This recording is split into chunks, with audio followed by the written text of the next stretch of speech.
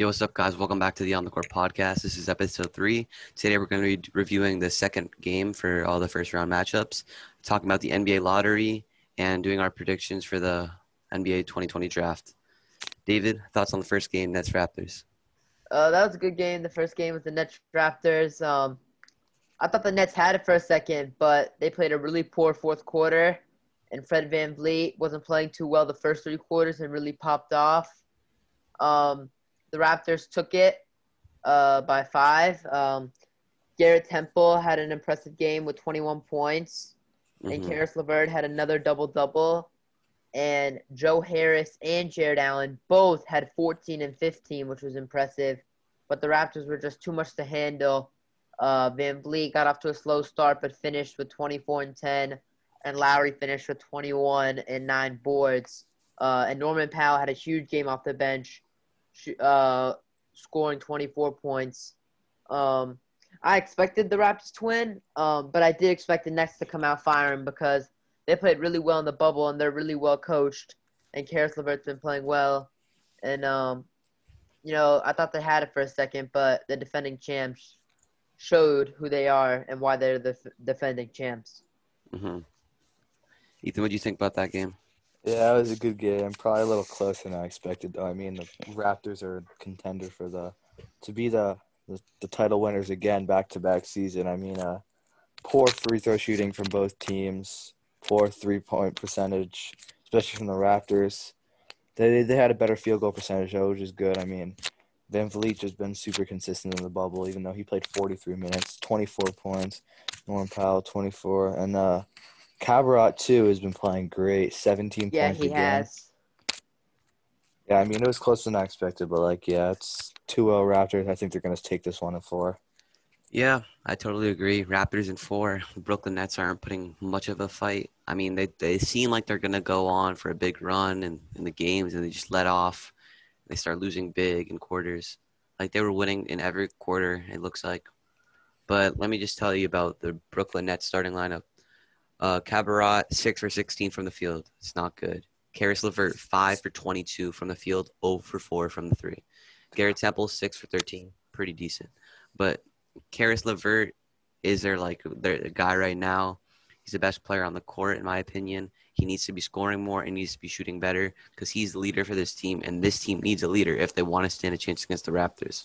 And when you look at the stats as well, you see Cabarrot had 5 fouls, LeVert had 4, and Joe Harris had 5. But they didn't go very deep into their bench. They only used an 8-man rotation with players 7 and 8 only playing 12 and 15 minutes. So they really gave the starting lineup a heavy load when Coach Nick Nurse played 9 guys, but guy number 8 and 9 only played 5 and 6 minutes. But VanVleet did play a lot of minutes, but it was needed because they were down. Yeah, and also just talk about the rotations. The Brooklyn Nets didn't play. They only played 8-man. Most of their starting lineup took so many minutes. But the Raptors, we had Terrence Davis, Chris Boucher, and Stanley Johnson not play at all. And those are some guys that would be some scoring options off the bench, showing that we didn't really need them. But when we go into later rounds, we're going to start using maybe more players, maybe not. I don't know. We always have those extra players just in case things get a little bit scary. Yeah, I just want to add that Fred VanVleet was only 5 rebounds away from a triple-double, which is pretty good. Yeah, especially for a small guy like him. Yeah. He's a feisty guy. The Raptors' backcourt is one of the smallest in the NBA that I've seen. One of the best. Yeah, they are very good, underrated.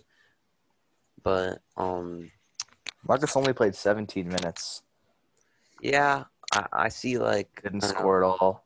Serge Ibaka is definitely the center that the Raptors are more confident in, playing him 26 minutes off the bench and starting Marc Gasol only playing him 17 minutes.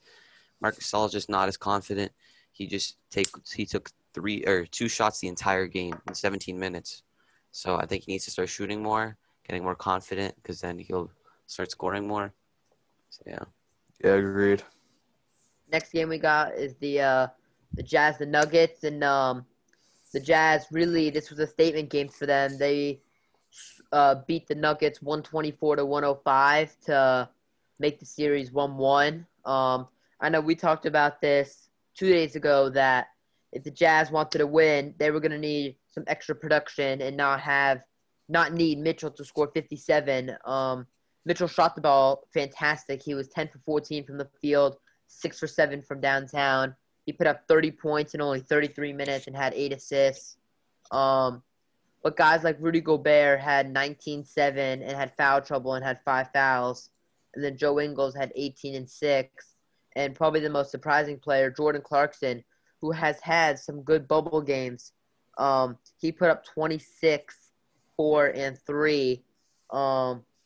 This is his third 20-point game since entering the bubble, so he's really been a factor off the bench for them. Yeah, he's a very underrated player. And then on the Nuggets side, MPJ was able to bounce back from his game one shooting struggles, but Jamal Murray, who had such a great game one, was not able to turn it on. And Jokic was consistent with 28 points, 11 rebounds. And the Nuggets did not get a lot of help from Paul Millsap, who only scored 5 points in 18 minutes.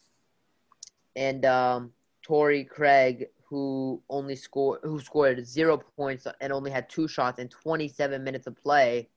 And they went very deep into their bench. I mean, by the time the game was over, Coach Mike Malone just put in all his guys. But, you know, if you ask me, I truly do think that Bobo needs minutes. I think he's so dynamic. You can put him at the 3, the 4, the 5. He's so tall. He could shoot and he could pass.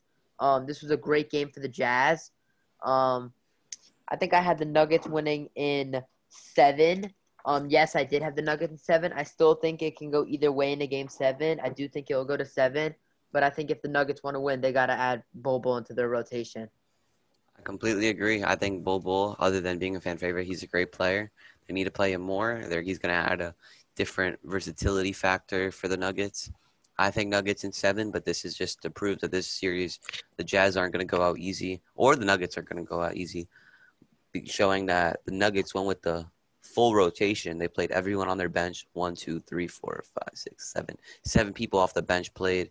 Same with the Jazz. Everyone used their bench. It's quite opposite from the Raptors game that we saw, that there was only like 8 and like 9-man rotations. But like I was saying yesterday episode 2 of the podcast, that the Jazz production was bad. People weren't shooting good. They completely turned it up with a field goal percentage of 51 and a 3-point percentage of 45, which is a pretty good 3-point percentage for a team. So their players started playing good. Jordan Clarkson, great production off the bench, and the Jazz just looked better in this game. Yeah, agreed. I mean, the only thing that the Jazz really killed the Denver Nuggets did, especially having top 2 center in the league, is the points in the paint. Even though Rudy Gobert only had 19, and Jokic had, I think, I'm not mistaken, almost every single one of their points in the paint. They got outscored by 20 somehow. The Jazz aren't a very big team. All they have really for height is Rudy Gobert. I mean, Michael Porter Jr., Jokic. I mean, they're 2 huge guys. I mean, but this is going to be a good series. I think it can go into the 6 or 7 in either way. Yeah, I think so too. The next game is extremely disappointing. I was very excited when I saw that Coach Brett Brown took Al Horford out the starting lineup and tried to make him into a strong 6-man for them and put Matisse Thybulle in the game. And I was really excited that he did that. And it started off really well. They outscored the Celtics 33-17. And then their second and third quarter, the Sixers' second and third quarter was just terrible. Joel Embiid had 34 and 10, and Josh Richardson had 18, 3 and 3.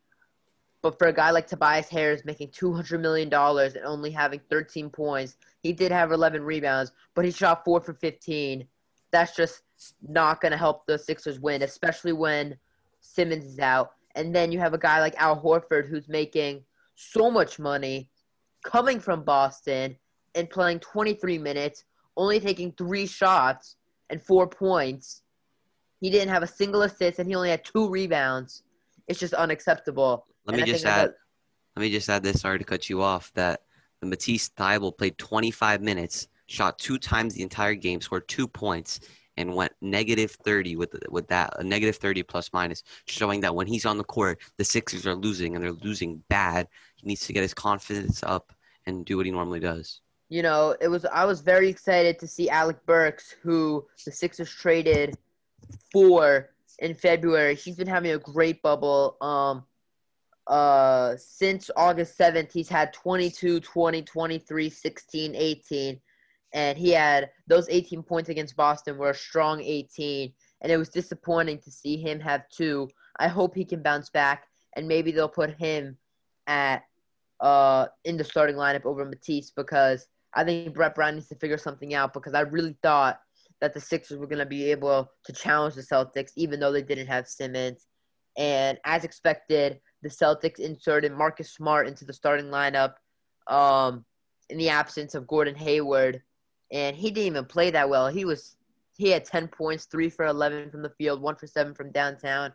But Jason Tatum, Kemba Walker, and Jaylen Brown all had over 20 points. Tatum had over 30 with 8 triples. Brown had 6 for 6 from the line. Kemba was 5 for 5 from the line. This game really upset me because I really thought that the Sixers were going to be different. Milton and Richardson played well, but you don't expect those guys to play well. I mean, Richardson has been a starter the whole year, but when you see guys like Tobias Harris and Al Horford having a combined 17 points when they're making $290 million between the two of them, it's very upsetting. Ethan, what's your take on this as a Sixer fan? It's such a horrible game. Even it's bad. No offense to Taco, he's a fan favorite, but he even got some minutes and even scored 3 points, more than Alec Burks. It's upsetting. Even Matisse Thybulle, a starter, played 25 minutes, scored 2 points. Taco plays 3 minutes and scores 3 points. I mean, such a horrible game. I kind of got excited in the first quarter. Not even gonna lie. We were up, not by a lot. We were up by 6 points in the first quarter. We were shooting very good, and then we go from making, I think, 4 of our 3-pointers in the first half, and then I think Jay Rich had 3 of our 5 3-pointers made. We shot 23% from 3-pointers. Ooh. And the Celtics shot 44%. I mean, I think it's really time to hit that reset button. I've been saying it. I think I've said it every podcast, but I do not think Brett Brown is the guy anymore. No disrespect to him, and no disrespect to Elton Brand either, but I just think they need a breath of fresh air in there. Bring in a guy like David Fizdale, who's worked with the Miami Heat and knows that Heat culture, and people forget that he led the Grizzlies to the playoffs. Bring in a new person and maybe even bring in a new general manager instead of Elton Brand, because things aren't just working out. And I think, if we thought this year was bad, last year you have Butler, Harris, JJ Redick, Ben Simmons, and Embiid in your starting lineup. And no disrespect to the Raptors, but that team on paper could have easily made it to the finals. And I think Butler told us, he told the public on JJ Redick's podcast, that, Brett Brown is not vocal. There's no leader there. And I think it's really time to hit that reset button. Yep. Yeah. I mean, you go, Kevin. Well, I mean, part of this is that Ben Simmons isn't playing. And Ben Simmons is the key to this Philadelphia 76ers offense. He's their prime playmaker. Without Simmons, they're not really generating as much looks and shots as they would normally. Embiid is out there carrying the load on the floor, and it's proven. Everyone else, except for Jay Rich, shot pretty bad. And it just, people on the court are playing, and they're just not shooting well, or they're not taking their shots. The Sixers just need to step up, and they got to at least try to take a game before Brett Brown's out from Philly. Oh, they better win one game. Otherwise, it's not going to be pretty when they get back to Philadelphia. Mm-hmm. It's disappointing when your quote-unquote franchise player gets booted at home games. But another point I was making, to your point, Kevin, you were saying about the Sixers and how Simmons is their main guy. If that's the case, are they going to trade him? Are they not going to trade him? maybe they'll give him to the Cavaliers for the Cavs' 5th pick, and they can get maybe some of their young guards and that pick. I don't know what the Sixers can do, but I don't know how much longer Simmons and Embiid can be playing together.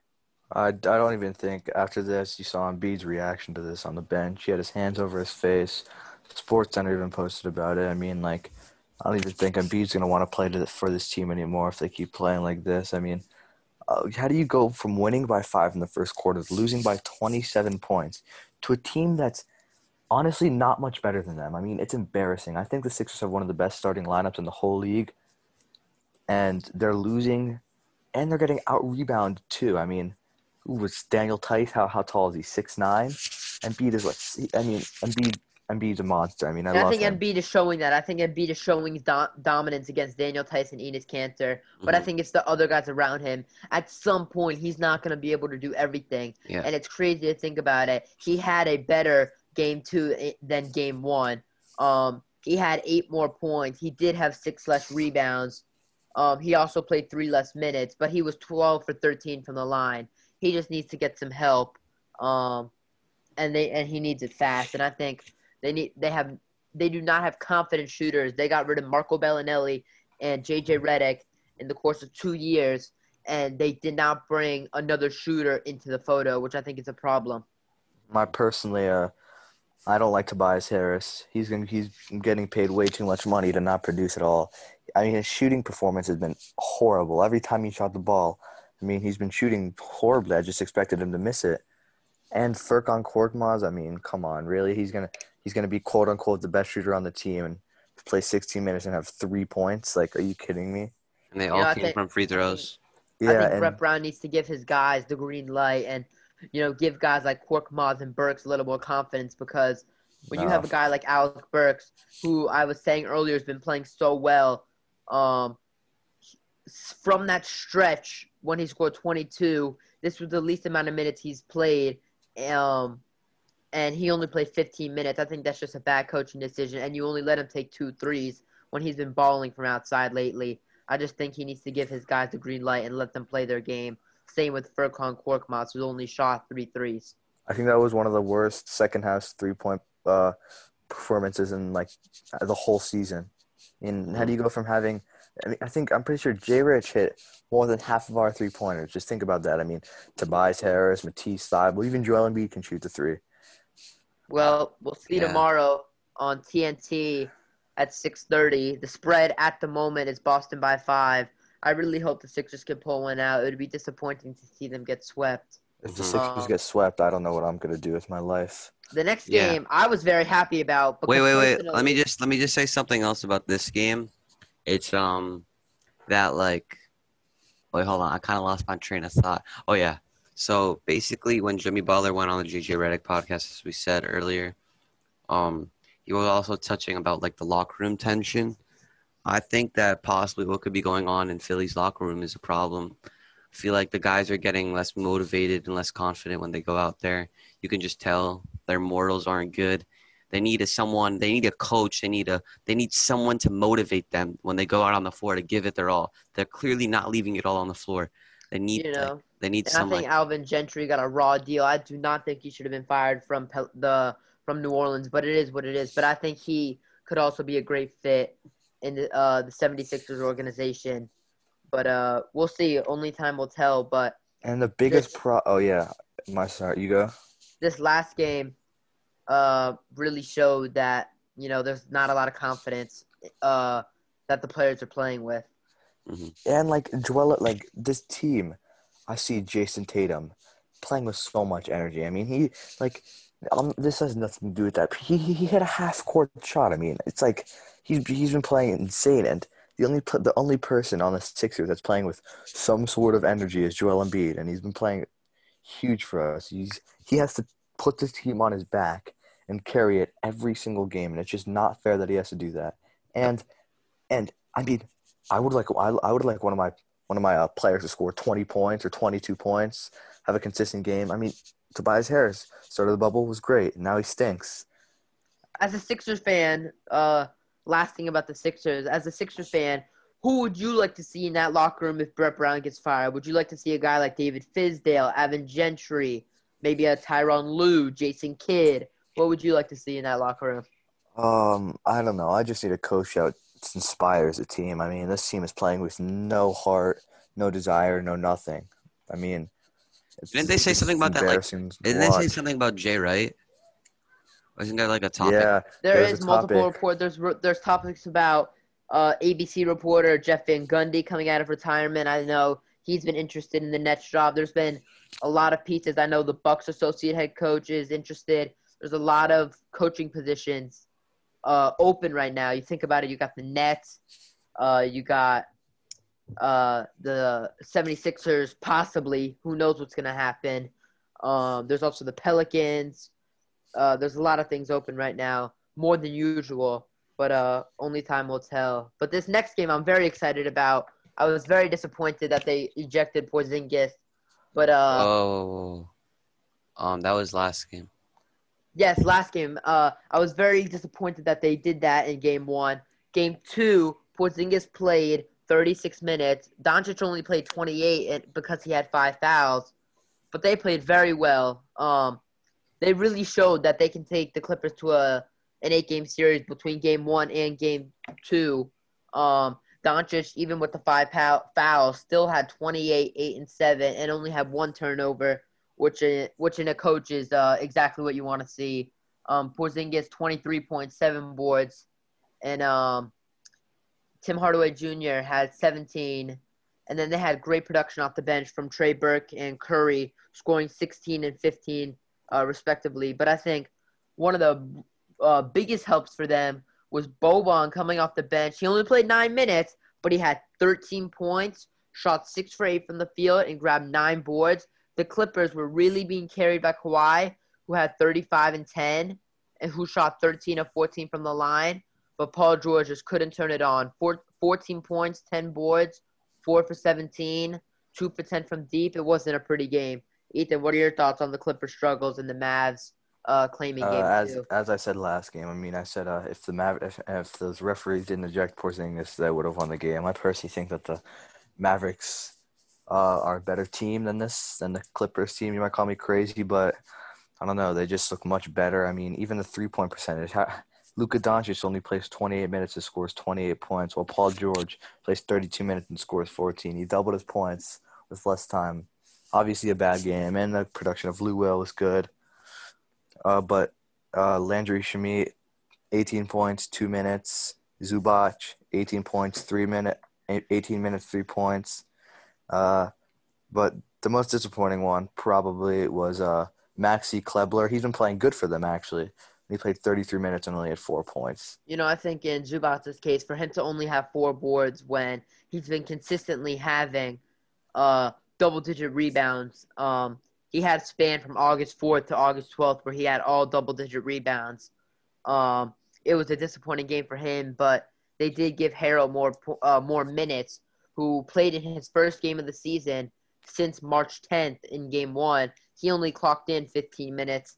Doc Rivers gave him more of the green light, and he played 22 minutes. He had scored 10 points, 3 for 4 from the field, but he was 4 for 10 from the line, which isn't fantastic. But the Mavs just didn't look good last night. They didn't look motivated. They didn't have The Clippers. the Clippers. They didn't have Patrick Beverly, so they inserted Reggie Jackson, who had 11, which isn't terrible. But when you have Porzingis and Doncic scoring 20, Hardaway 17, and then 3 guys off the bench having over 10, you're more than likely going to win that game. And this was a statement game for them because they were frustrated of the way Game 1 ended. Yeah, what do you think, Kevin?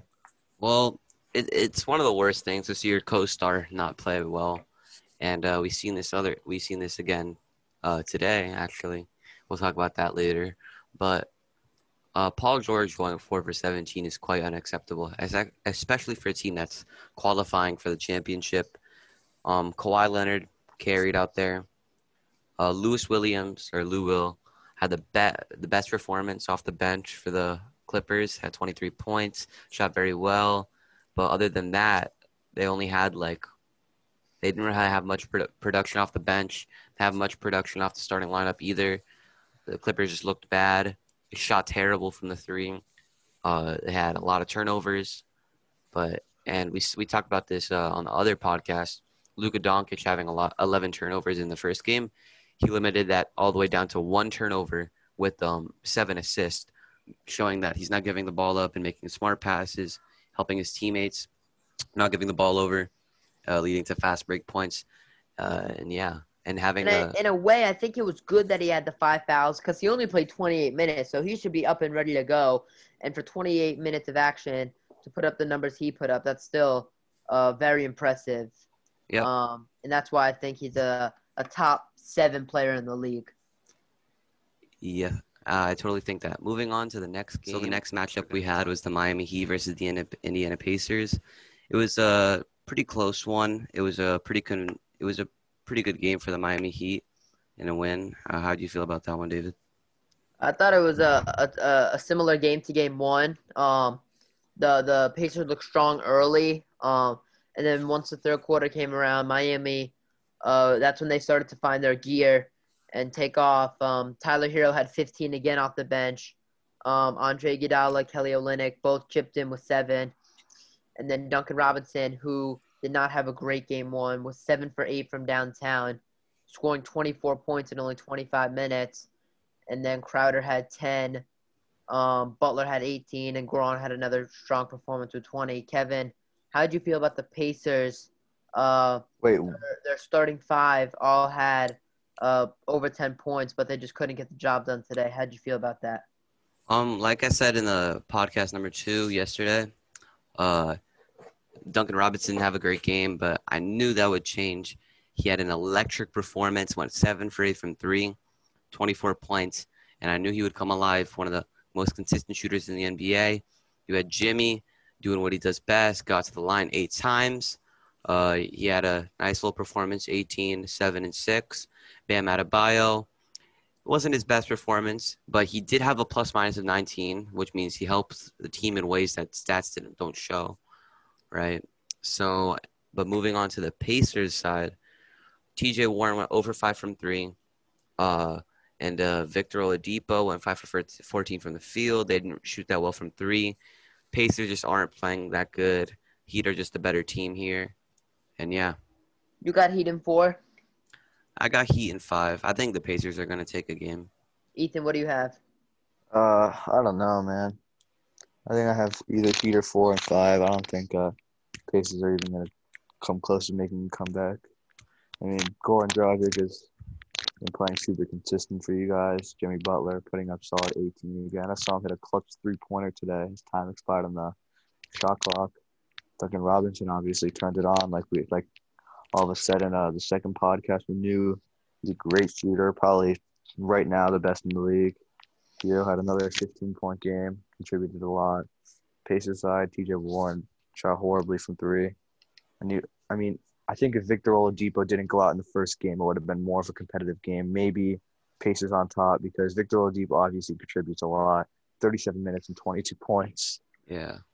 And he started off strong and then kind of faded, but the 4 fouls didn't help either. But it was good to see Miami take a 2-0 lead, and it was cool. I mean, the Heat had a franchise playoff record, 18 made 3-pointers. Obviously, Duncan's 7 helped that, and Tyler's 3 3-pointers helped that. But I just think the Heat are on a different level right now that no one expected them to be on at all. And then I think these midseason trades acquiring Iguodala and Crowder really helped them. Yeah, but although the Heat are playing really well and beating the Pacers, I don't think that they're on the level like of some teams in the West. I don't know. I don't think any team at all is playing particularly great. No one's showing themselves to be like beyond everyone else final contenders. The Heat are definitely in the top 5 though. But an interesting topic is Victor Oladipo, rumored to go to the Miami Heat. There was videos of him talking to the Heat bench, being comfortable around them, laughing in their little huddle. What do you guys think about the potential of Victor Oladipo to Miami trade? That'd be huge, especially for the Heat. I mean, I think he would take a starting role on their team, maybe not a strong 6-man, He's a great player, obviously an all-star. If that happened, I think that he would be a very, very, very strong team. I mean, Yeah, they already are, but even stronger. I think it would just add another level of strong to the team, as you were saying, Ethan. I've also been hearing stuff about Donovan Mitchell. Um, those two guys coming to Miami, that would be huge. In my opinion, I think Miami is one of the top two teams in the East right now.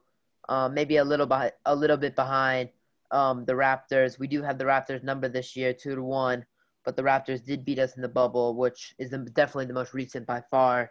And I think we're on a bit of a different level than the Bucks. We didn't have Jimmy or Goran against the Bucks, and our young fellas were able to give themselves a 23-point lead. Obviously, it didn't go the way it should have went, in my opinion. The Bucks don't look fantastic. I thought they were going to blow it there for a sec today against the Magic. We'll get to that later. But I think the Raptors are level in the East right now. Yep. Moving on to the Thunder versus Rockets game. Another surprising game. We had the Rockets pulling out with the victory. You would call it a convincing victory. David, what's your thoughts on that? Short and simple. I think the Rockets showed that, even without Westbrook, Harden, it wasn't even Harden tonight, which is the scary part. Harden only had, Harden did have 21 points. He had 10 points with like 4 minutes left in the fourth. But it was just a really strong team effort today. House had 19, Gordon had 15, Tucker had 14, Covington had 10, Rivers had 11, Green had 15. And they really dug down deep because they were not playing well. They had a 5-point lead at the end of the first, and then the second and third quarter, especially the second quarter, they did not play well, but they had an amazing fourth quarter. And it was nice to see Russell Westbrook cheering on his teammates and really giving them advice. That's what you want out of a leader. But I'm very upset and disappointed with Chris Paul's performance. I thought as a leader, 1 assist shy in game 1 from a triple-double. I thought he would have a great game 2 considering they lost. But Gilgeous Alexander was able to bounce back, but CP3 really wasn't. Yep. And, well, even though the Rockets won in a convincing way, I still don't think that they played particularly well. You had your star score only 21 points, and the second scoring went for 19 points. Although that all of them scored pretty well, their shooting was terrible. We're talking about Eric Gordon going 0 for 10 for 3, in 6 for 20 from the field, 2 for 11 for 3 from Harden. I think when Russ gets back, they're going to actually start really clicking because if they're playing the way they are right now, I don't see them doing that well in the next round of the playoffs. But as you were saying, that Shea did bounce back. He had a bad game 1, but this game he proved himself to be a top player on this team. But Chris Paul did disappoint me. A plus-minus of -36. He didn't really help the team out that much when he was on the floor, other than dishing out 2 assists. But that's not really what you want from Chris Paul, as known to be a great playmaker. But, yeah, that's what I think. Yeah, agreed. I mean, I think of the Rockets, they even they played every person on their lineup. And the lowest score was 6 points. Obviously 6 points isn't very good, but only playing 14 minutes. All the guys on their team played a lot of minutes, and they obviously performed. Super duper duper consistent, especially off the bench. Eric Gordon, Jeff Green, Austin Rivers, all played great. Even Robert Covington. And then Chris Paul did not perform at all. I'm not very happy with his performance. Again, back-to-back games where he did not really do anything. I'd like to see a little more from Dennis Schroeder too, especially being up for a 6th Man of the Year award. I think he should be doing a little bit more. And obviously, Shai is a great player. I think that the Rockets are going to take this one in 4, surprisingly. Mm-hmm. Moving on to the Orlando Magic versus the Milwaukee Bucks, 1 versus 8. Convincing win for the Bucks. Bounce back for their Game 1 loss. Disappointing Game 1 loss. They bounce back. David, what you got to say about the Bucks versus Magic? I wasn't really surprised, but the Magic looked like somewhat decent. Like, they started off slow, but they had a great third and fourth quarter. They were able to close it to, I think, 7 at one point. Boost had another great game, 32-10. They weren't able to get as much help from their other players as they did in game one, which is a big factor. DJ Augustine was 0 for 5 from the field, but went 10 for 10 from the line, so he had 10 points there. But guys like Terrence Ross, who had 18, who shot 4 for 14 and only had 12. And then, Gary Clark, who is starting in place of Aaron Gordon, who had 15 in game one, only bounced back and only had 3. So he didn't really bounce back. But the Bucks they still don't scare me at the moment. For Milton to have 2 points in 30 minutes is crazy. Connaughton, I think, was a bright spot, putting up 15 and 11 in only 23 minutes. And Giannis did Giannis things. He scored 28 points, had 20 rebounds. He did have 7 turnovers and 4 fouls. And the other negative was he was only 1 for 5 from 3, but they got the job done. Moving on to game 3, I expect the Magic to pull another one eventually. I don't know about you guys. Yeah. I don't know. Depends.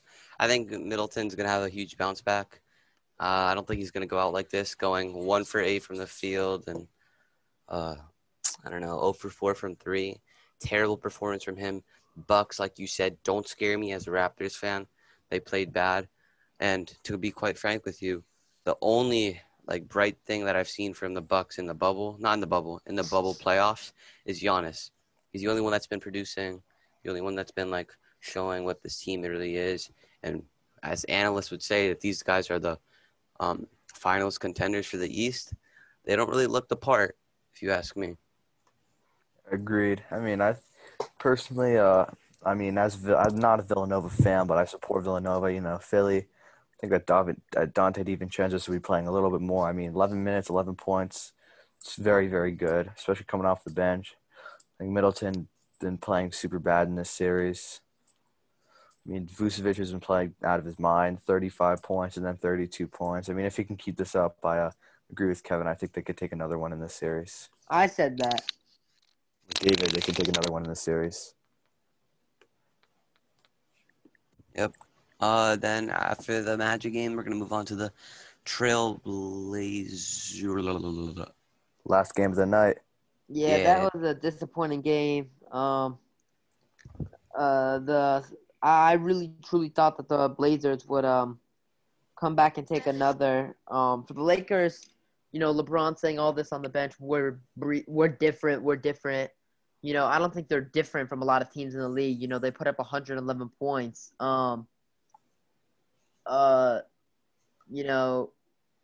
LeBron himself only had 10 points on 4 for 11 and had 6 turnovers. It was nice to see J.R. Smith put up 11, KCP put up 16, and AD had a fantastic game putting up 31 and 11.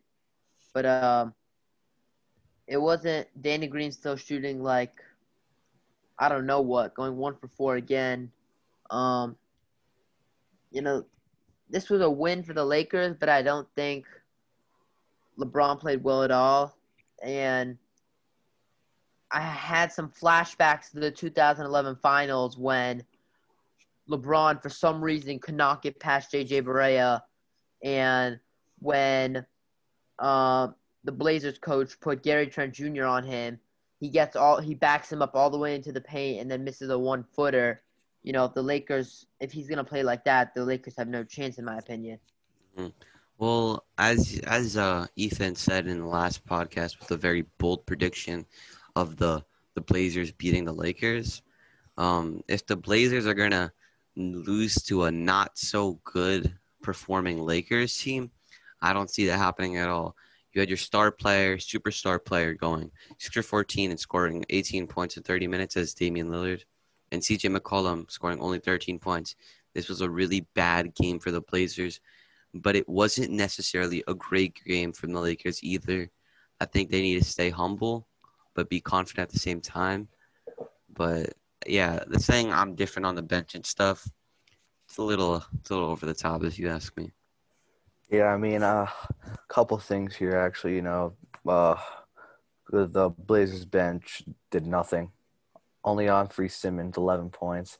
Damian Lillard, as known, he dislocated his finger towards the end of the game, only playing 30 minutes, usually playing a lot more than that, He did come out publicly though. saying he will play in Game 3. Yep. So That's I don't that's a know. winner's mentality right there. That definitely is a winner's mentality, but I think Zion could have said the same thing, and it's really up to the training staff. It did not look as bad as Joel Embiid's, but it did not look pretty. So we'll see what happens. But Yeah. that is definitely a winner's mentality right there. And the other thing is, early in the game, I started watching. I saw Carmelo Anthony score his first bucket in the first quarter.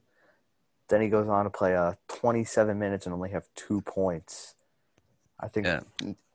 and Jusuf Nurkic coming off of a huge game, only scoring 9. I mean, I think both these teams played horrible tonight. I mean, obviously Anthony Davis, 31 points. All-star, probably the best 4 or 5 in the league. Damian Lillard, 18. He should be performing much better if he really wants to have a chance in the series. I still personally, it's a bold prediction, but I personally think that the Blazers could still take this one. And I'm Yep. going with Ethan there. I still think the Blazers have a chance.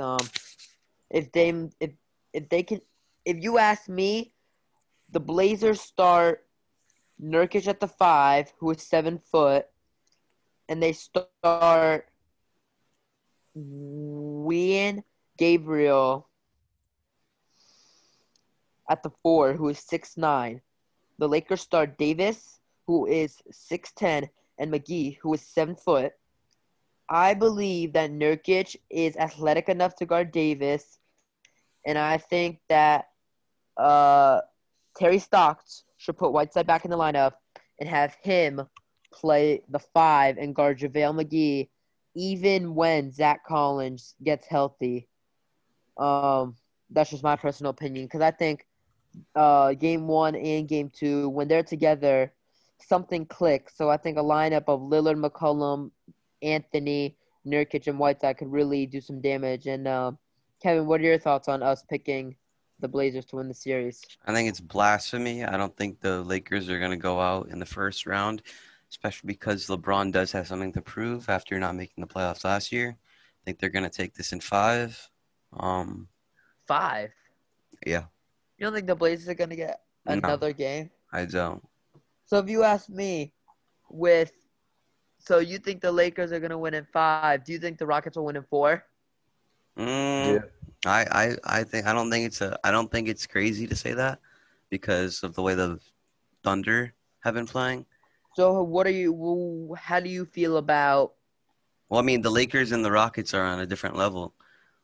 So how do you feel about a Rockets-Lakers matchup in the semis? Who would you take in? Well, I mean, that depends if Russell Westbrook plays, and that depends on how well the Lakers play in the rest of the first round matchups. Because if I see them to start getting their groove like we saw in the regular season, then I would take the Lakers. But if not, and they're playing their bubble way, it could go either way. But I'm not sure yet either because the Rockets I haven't seen their entire first round yet either. It's too early to tell for me. I'm still taking the Blazers in 6 or 7, and I think Ethan is with that too. I can see where Kevin's coming from, though. Obviously, in the GOAT conversation, some would say LeBron James. I mean, not performing like it at all. And I listened to Paul Pierce earlier talk about he personally doesn't believe LeBron James is a top 5 player in the NBA. He's a hater, man. Even if LeBron goes out in the first round, he still has 3 chips. He made it to 8 straight finals. I just think Paul Pierce is a hater. Yeah, but personally, I mean, I think that if LeBron James and Anthony Davis go out in the first round against the 8 seed Blazers, that I agree with Paul Pierce on this one. I don't think that LeBron should be in GOAT talk.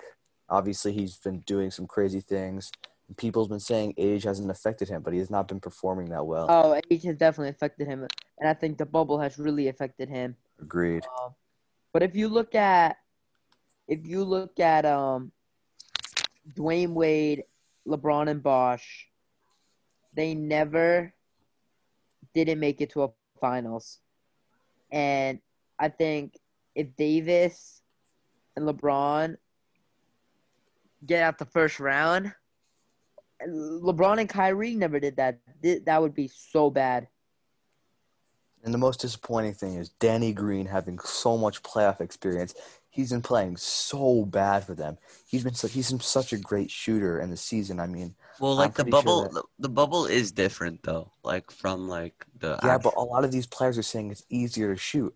A lot of them are actually because they're And saying Danny that it's Green like their is old games. yeah, and Danny Green is not one of the best shooters in the league, but he's a great shooter, and him shooting horribly is just like unheard of. He's been in the playoffs for several years. I mean, like He won 2 chips. yeah, I think this is horrible by him. I think he needs to step it up. It's I think there's obviously a chance for him to bounce back, especially in this series because it could be a long one. It could be like short if depends on how he performs. Like if he starts picking it up, gets on a hot streak, this could be over before we know it. But either way, I don't like you were saying earlier. If you think the LeBron goes on the first round, he shouldn't be in GOAT talks. Well, I can see that what you're saying in a way, but I don't think that his entire career should just be discredited just Because because of of Yeah, no, one one. first I round said exit. that, but I think that personally, I think the two greatest players of all time right now are LeBron James Michael are Jordan. LeBron James and Michael Jordan. But Michael Jordan never had like a. I mean, Scottie Pippen was a great player, but he was never like Anthony Davis. Like Scottie Pippen in his time was never as good as Anthony Davis is in his time. And I And think Michael, same with D Wade. yeah, and Michael Jordan was able to achieve more things. So I think that if LeBron James goes out with Anthony Davis on his team, then I think it's a clear, not a clear, but in my opinion, I think Jordan takes this one. Yeah, well, I never said Jordan isn't the GOAT because I think Jordan is the GOAT. But yeah, Jordan's definitely the GOAT as it is right now. And only if LeBron wins this championship, I think it's debatable. At the moment, I think he's like the unanimous, undisputable GOAT. But yeah, so All right. So what we're going to be doing now, as after we reviewed all these games, is we're going to be going to the NBA Draft Lottery. Obviously, a big thing for some of these teams. First off, with the 14th pick, the Boston Celtics. Um, Obviously, a big thing for them. What do you guys think about who do you guys think is going to be taken for the 14th pick for the Celtics? um, Uh, David, I'll he, let you go first. I think they could use another guy similar to Gordon Hayward who could play the forward, who could play the guard. Um, I think they're gonna go with Devin Vassell, the guard forward from Florida State. Um, yeah, I think Devin Vassell's a great pick, but I think that the Boston Celtics, if this player is available, they're going to look at Tyrese Maxey from Kentucky if he's still available at the 14 pick. I think he's a great talent, shows great potential, good For sure. scorer, and yeah. Yeah, I mean, I think that they should take. Their team isn't very big. I mean, this guy isn't very big. He's only 6'9". I think Precious Achua from Memphis, a great player. I mean, Yeah, they need one of those big guys. They don't have one. All they have Daniel Tice and him would be great at the 4 and the 5 personally. Mhm. All right, so then with the 13th pick, which was awarded to New Orleans, what do you guys think about that? I actually have the Memphis forward center, Precious Akumwa here.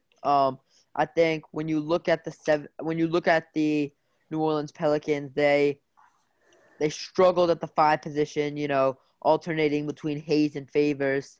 And Um, even Zion at some points. and even Zion. And then when Zion is your starting 4, I don't know how consistent Nico Melli is, and that's why I think you get a young talent from Kentucky in Precious, who's been coached by Penny Hardaway. Yeah, I think Precious is a great pick here, uh, for the New Orleans Pelicans. But I think that since they have Jackson Hayes there and Zion, I think that personally this is where I would take Devin Vassell.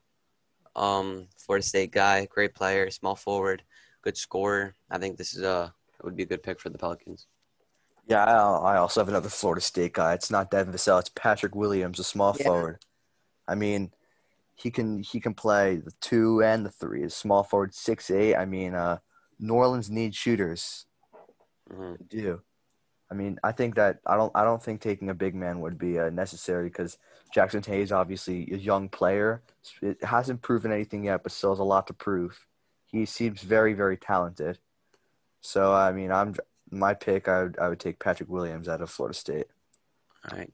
All right. So with the 12th pick, the Kings were awarded it. David? What do you think about that one? What do you think they should I take? think the Kings definitely need some help at the point guard position. Oh, To back up De'Aaron Fox. So I took Tyrese Haliburton, the guard from Iowa State. interesting pick. I think Tyrese Halliburton would go earlier, to be honest, for me. Um, because I think he's a great talent. But for the backup point guard position, if Cole Anthony's there, he's an exciting prospect. North Carolina, of course. I think that Interesting. they would rather take Cole Anthony. Interesting, because I have Cole Anthony going way earlier. Not way earlier, but I have him going a bit earlier, so that's interesting. Mm. Yeah, I mean, Ethan? I actually agree with Kevin on that one. I mean, if Cole Anthony is there, they do need help. Backup point guard position. I mean, Cole Anthony is very enticing pick. He might go earlier, he might not, but if he's still there, I think that the Kings are going to snag him. Mhm. All right, with the 11th pick, the San Antonio Spurs. David, what do you think? I'm actually gonna take a guy that you said earlier. I think the Spurs definitely need some help at the forward position. Um, you know, for the moment they have DeMar, they have DeJounte Murray, they have Lonnie Walker. All great So I guys. think I think they should take a nice forward who can also play some guard in Tyrese Maxey, guard forward from Kentucky. Agreed, he's a great player. It's a good pick. What do you think, Kevin? Well, here I think the Spurs, I think that they need someone exciting, to be honest. I think they need someone fresh. That's why I think that they should take Kira Lewis Jr. from Alabama. Averaged 18 points in college. Dished out 5 assists, 5 rebounds. Pretty versatile guy. I think he's one of the top 5 point guards in this draft. I think he's pretty exciting, pretty young guy, and I think he'll be a good fit for the Spurs. I chose a different guy. I chose Killian Hayes. Yep, He's not a known name that much. France guy. Yeah, he played overseas. He's a great player. He's a point guard too. I mean, he's a big point guard. He's like a LaMelo type player. 6'5", 185 pounds, only 18 years old. And I mean, DeJounte Murray, Derek White, and Lonnie Walker, they haven't stepped up their performance that much. And I think that taking Killian Hayes would really help them. Hmm.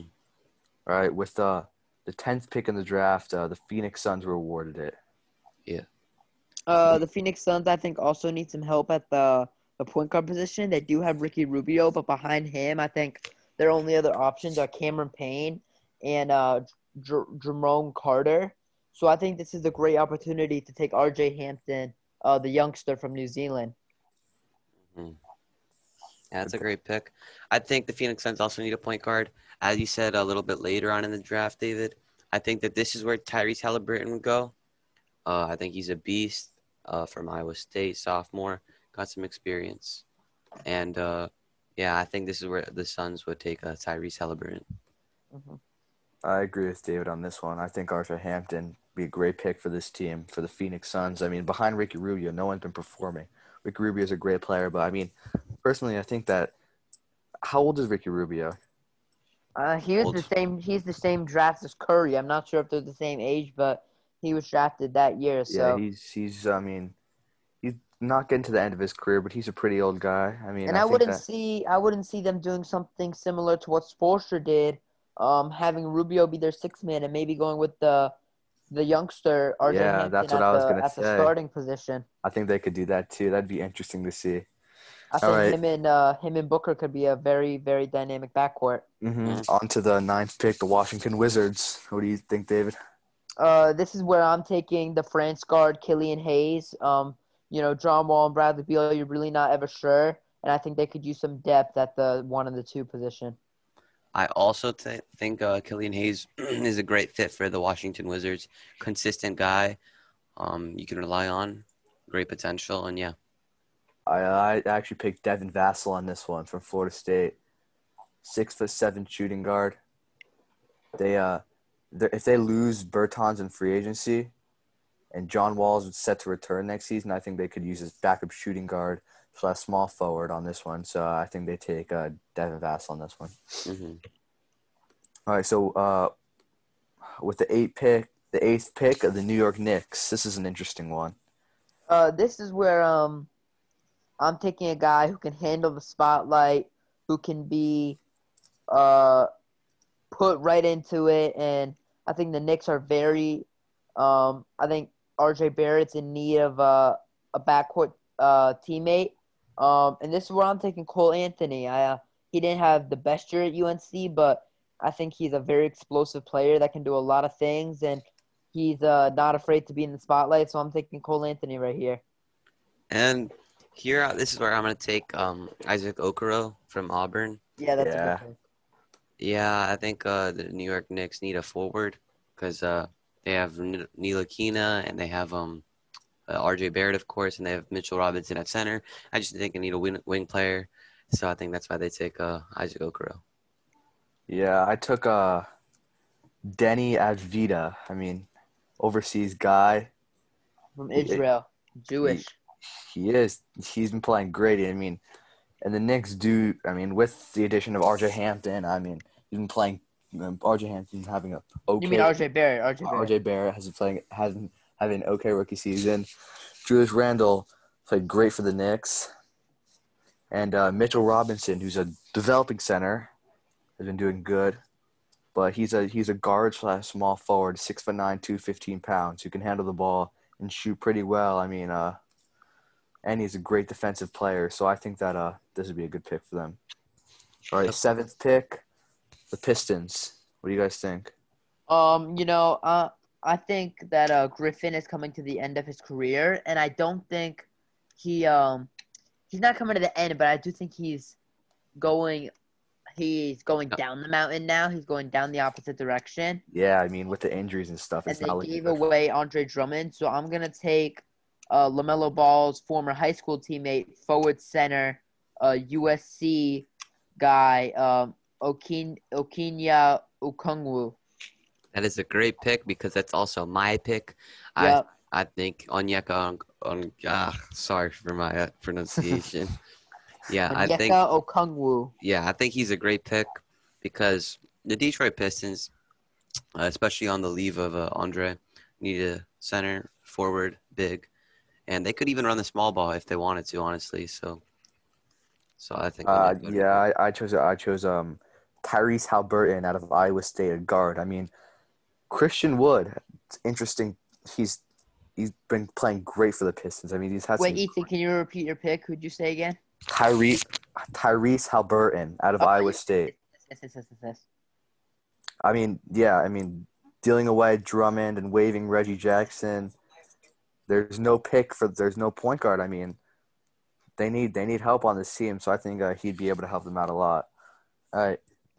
And also elaborating on your pick, I think I have Onyeka Okongwu, or however you pronounce it. I think I have him going a little earlier in the draft. So if he's still available, I think that'd be a great pick for them too. Mm-hmm. All right, with the 6th pick, Atlanta Hawks. What do you think, David? This is where I'm gonna take the Israeli guard forward, Denny Advingia. In my opinion, I think that John Collins, a healthy Clint Capella. You have DeAndre Hunter who can back up John Collins. You have Cam Reddish who can play the 2-3. I think putting Denny in there to add more depth at the guard forward position is what the Hawks need. That's a good pick, but I think that's too good of a pick because I think he'll go a little bit earlier. That's why I have Aaron Nesmith here because the Hawks had terrible shooting, three-point shooting last season, and Aaron Nesmith is a 52% three-point shooter. So I think What school is he from? Vanderbilt.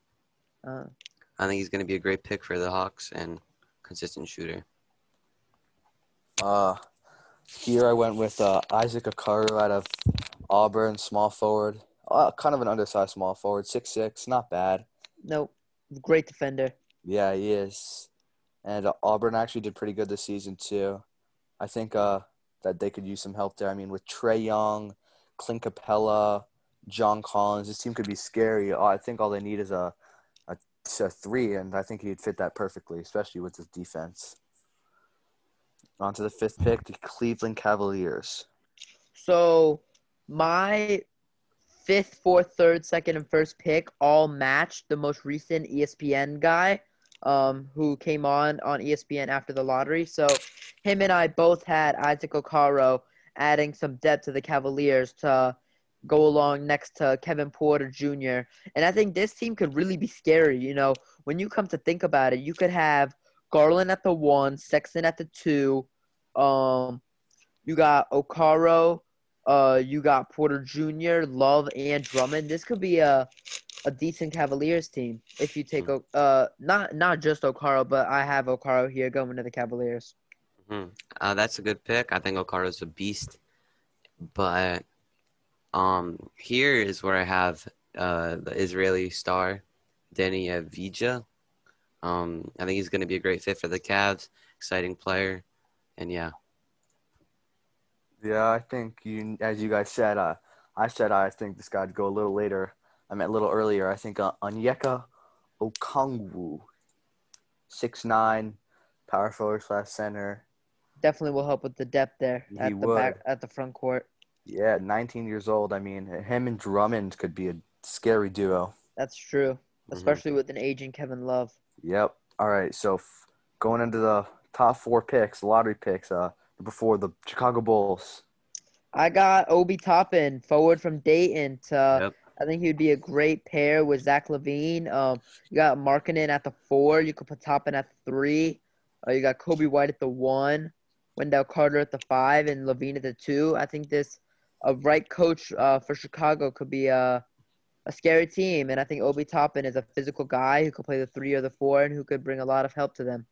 I think that's a great pick because that's also my pick. I have Obi Toppin going number 4. Chicago Bulls going to be great pairing. Add some great talent to the Bulls, and they already have Kobe White, LaVine, and Obi Toppin would be a great fit. All right, so I might get a little bit of hate for this one. I mean, I might get a little booze, but it's okay. At 4, I have LaMelo Ball. Oh, no way. No. I think – all right, listen here. All right, LaMelo Ball is a 1 or 2, right? Yes. All right. Klay Thompson and Stephen Curry. No. It's a known fact. It's almost set in stone that the Warriors are going to get Wiseman because now you have Curry, Thompson, Wiggins, Green, and Wiseman. That puts them right back into championship contender, in my opinion. I don't know, man. I think I have LaMelo Ball going 4. I mean, the only thing the Hawks need, the Bulls need is a 1. I mean, their team is not very good yet, but I think if LaMelo Ball and Zach LaVine run the 1 and 2, it could be scary. If he drops a 4, though, which would be interesting to see. All right, with the 3rd pick, in which was only a 6% chance of getting a top 4 pick, we have the Charlotte Hornets. Mm-hmm. So basically, what I put Anthony Edwards from Georgia, and to me, the first 3 picks. Yep, I'm here. All right, who'd you say? I've said Anthony Edwards from Georgia at pick number 3 to Charlotte. Oh. In my opinion, these first 3 picks are all going to be decided on which teams had them. And I've been seeing a lot of LaMelo and Wiseman to Minnesota and Golden State, and it just really was who was going to get the 1st, 2nd, and 3rd pick. If you think about it, Edwards reminds me a little bit of MJ. Not too much. He's a hard-nosed guy. You can't even say their name in the same breath. Yeah. He's a hard-nosed guy. He was a great player at Georgia. He can do a lot of good things. And I think he'd match up well with Devontae Graham. Well, I think that Anthony Edwards is going to go a little earlier, and that's so why do I. I think James Wiseman is the right pick here for the Hornets. There's no way the Warriors are going to sleep on him. No way. I agree with Kevin on that one, though. Wait, hold on. Let me think here, actually. I'll go. You go first, then I'll think. All right, so I think that James Wiseman is a pick. Obviously, if the Warriors don't take him, I think that they have the Hornets has been struggling a lot. P.J. Washington and Miles Bridges and Terry Rozier has been the whole team basically. They need help, and I think the addition of Wiseman, if he drops a three, would be I don't great. think he will. That's the problem. I think the Warriors are like set with him. They're definitely not going to get a guard. They have Curry Thompson. Even Wiggins can play the two. It's going to be Wiseman, in my opinion. I'm Kevin, what actually, do you think? after rethinking, I think it's a really tough. These top three are really tough for me. Yeah, they can honestly go any way. Because of how the picks were made and how Minnesota's one, Yeah. Golden State's two, and the Hornets are three. That's why I have Edwards 3. But I don't know. All right. So yeah, for my number 3 pick, I think that the Hornets are gonna take Anthony Edwards. Oh, there's no way he drops a 3. Well, see, Ethan, you haven't said Toppin yet, so Toppin's still on your board. Wait, He is still on my board. Toppin is still on your board? Yep. I had Toppin at 4 to Chicago. I had Toppin at 4 to He Chicago. won Player of the Year, if you guys didn't know. I think we knew. I think we knew. All right. Ethan, do you want to introduce us to the second pick? The Warriors. Obviously, they were favored 14% to go. So Yeah, what do you this think? was a very simple pick for me. You have Curry and Thompson, arguably the best backcourt of all time. You got Andrew Wiggins, who you acquired in February. You still have Draymond. It's simple. You're missing piece of the center.